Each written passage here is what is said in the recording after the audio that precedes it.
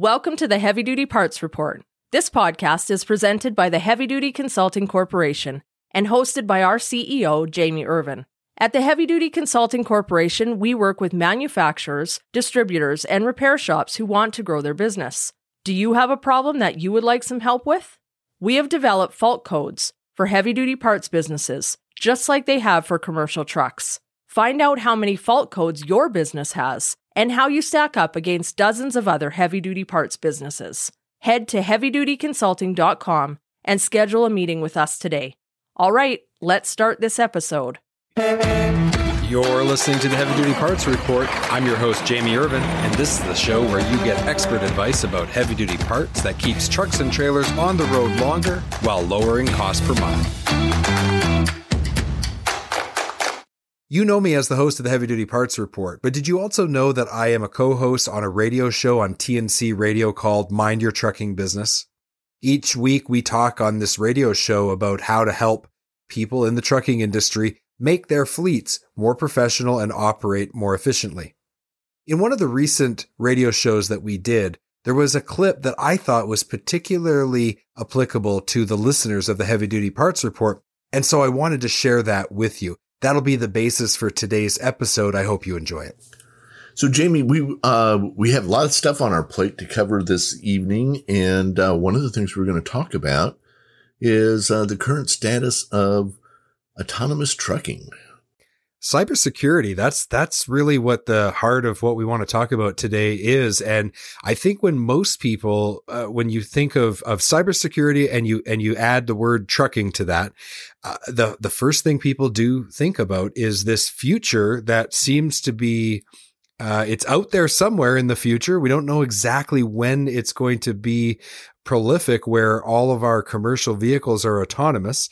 I think there's some people that are very bullish on that, and there's a lot of people in the trucking industry who are quite skeptical. But right away, the thought is, okay, we've got these autonomous vehicles and they're testing them on the roads now. One day in the future, they're going to be in regular use. I think of a lot of the security and the concerns that North Americans have, both in the US and in Canada, about things like, for example, mass shootings, right? We're exposed to that. We see that in the news when it happens. It's an absolute tragedy. But when we start thinking about autonomous vehicles and cybersecurity, I start to think of a world where there's some hacker sitting overseas getting control of a autonomous truck and trailer and using it as a weapon against North American citizens. Is that real, Tom? Is that something we should be worried about? How susceptible are we to those kinds of massive cybersecurity risks related to autonomous vehicles and telematics? Yeah, that's the question I have kind of from the driver perspective, and as a carrier that I hear a lot when anytime that subject comes up is, how much is this real? And then, of course, you hear the myth, the myths of everything that was just mentioned, but it's more dramatic coming from a truck driver because it's a serious concern. So what is the reality of it?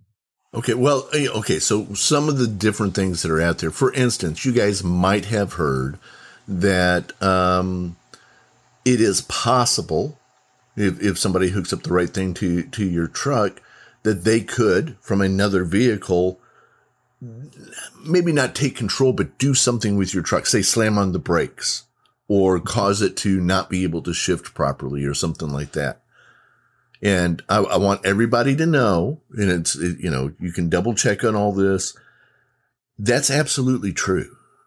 So we don't even have to wait till autonomous vehicles. That's true today with right now today. If you have the regular plug in your computer where they plug in the computer to test your engine and do all the different things that they can do. If you have that plug, there is something that we could put against that would pick up a signal that we could adjust. Now, you can go out and watch these. They're only 3 or 4 or 5 minutes YouTube videos that show them doing this. They do not describe exactly which truck it is as far as brands, because it doesn't matter. It doesn't matter what kind of, the point is we already have vulnerabilities just in the computer systems we have on the trucks right now. We're going to take a quick break. We'll be right back. Don't have a heavy-duty part number and need to look up a part? Go to parts.diesellaptops.com or download the app on Apple or Android to create your free account. Looking for high-quality fuel injection for heavy-duty applications? Having one supplier for fuel injection allows you to better serve customers by providing them with a complete line, which increases your sales and profitability. Learn more at ambackinternational.com/aftermarket. So Tom, let me ask you something about that. So I was doing some reading about the diagnostic ports related to some work that we were doing over at the Heavy Duty Parts Report, because of course we're all about parts and maintenance. And I know that there's like the OBD2 and the J1913, and then there's the J1939. So any of you listening today, we're talking about that diagnostic port where people are going to plug in to be able to get fault codes, to be able to get access to the ECM and see what's going on with your truck. That's the point of entry that creates the security risk. Do I have that right? Correct. Especially the J1913. I mean, because it's been out there for a long time. It has a standard set of you can take your truck, whether you're in Canada, the US, and whether you live if you're in New York, you go to California, or California, you go to Florida, you can go to a technician and they all use the same standard of equipment to talk to that port. So that port, well, every truck's got that port far back as I can remember. I mean, at least 2005. Right. And now you can literally plug into that and have control of the truck on the safety systems like the brakes or even acceleration or even shifting. But then also on top of that, and the way technology is going now too, at current time, to go with that is that the ELDs also plug into those ports, and then you could also plug something else so they have complete access. Theoretically, yes. Wow. Has anybody tested it to the level of could you drive the truck from the diagnostic port? I don't think it has the throughput to fully do that, but can I impact the truck and do something to it to make it that the driver can't do what they want to do with it? Yes. Now, is it already set up in such a way that I can just drive by any truck and do that? No, heavens no. I would have to have physical access to your truck and get in there and do some stuff to it to be able to impact you and to make change. But it's not to the point where somebody can just, drive up to any, behind any truck and say, hey, watch, I'm going to take control of this truck. That's where the truck driver comes in. And I've heard that question asked is, what if we were in a shop and somebody put a Bluetooth device in there that we don't see? Yeah, that's a problem. That's a concern. Could they have some, let's not call it Bluetooth because it could be any kind of wireless network. Right, yeah. Okay. Wireless. So could they put some kind of device there that you can't see to impact change on your truck? Is that possible? The answer is yes, it's possible. Could they take control and just start driving the truck? I don't think neither the technology nor the strength of signal nor the, you couldn't do more from that port than you can do from, any diagnostic work that you do now. What about the signal strength about how Volvo, and I think now Peterbilt does it, and I want to say Mack, some of the truck makers, how they have their self-identification thing where they can actually see the codes that are going on with these trucks. They kind of work over a radio signal or some sort of FM signal. I mean, is it possible even through that? Not yet. Well, James, you bring up a good point, though, because as telematics and also as the integration of our 5G network in conjunction with self-driving technology, this is where you're going to have to be able to communicate with the vehicle remotely for all kinds of reasons, all the way from driving right down to maintenance and repair.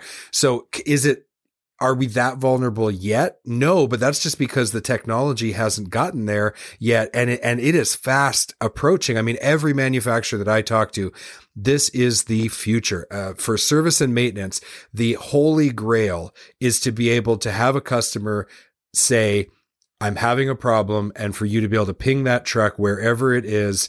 And before that truck gets towed into the repair shop or drives into the repair shop, the parts are waiting. The tech is waiting, knows exactly what to do to fix that truck. Like, that's the holy grail of maintenance and service that the truck OEs and service providers and parts providers are chasing.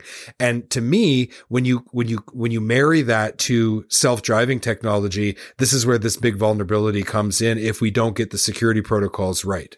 And that's what they're working on right now. And what we're waiting to see the final write-up on are they call it the J1939-91. And there's an A, B, and C. And this is all about securing the network of the truck.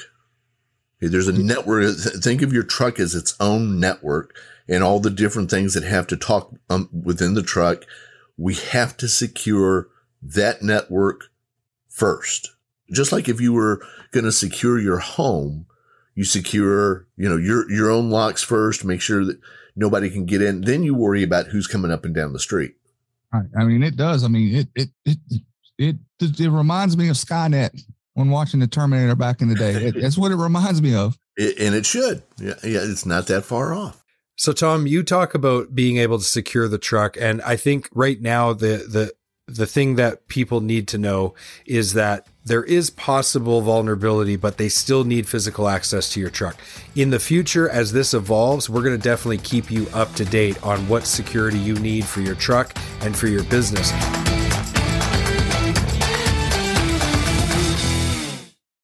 HDA Truck Pride is the heart of the independent parts and service channel. They have 750 parts stores and 450 service centers conveniently located across the U.S. and Canada. Visit heavydutypartsreport.com/HDA Truck Pride today to find a location near you.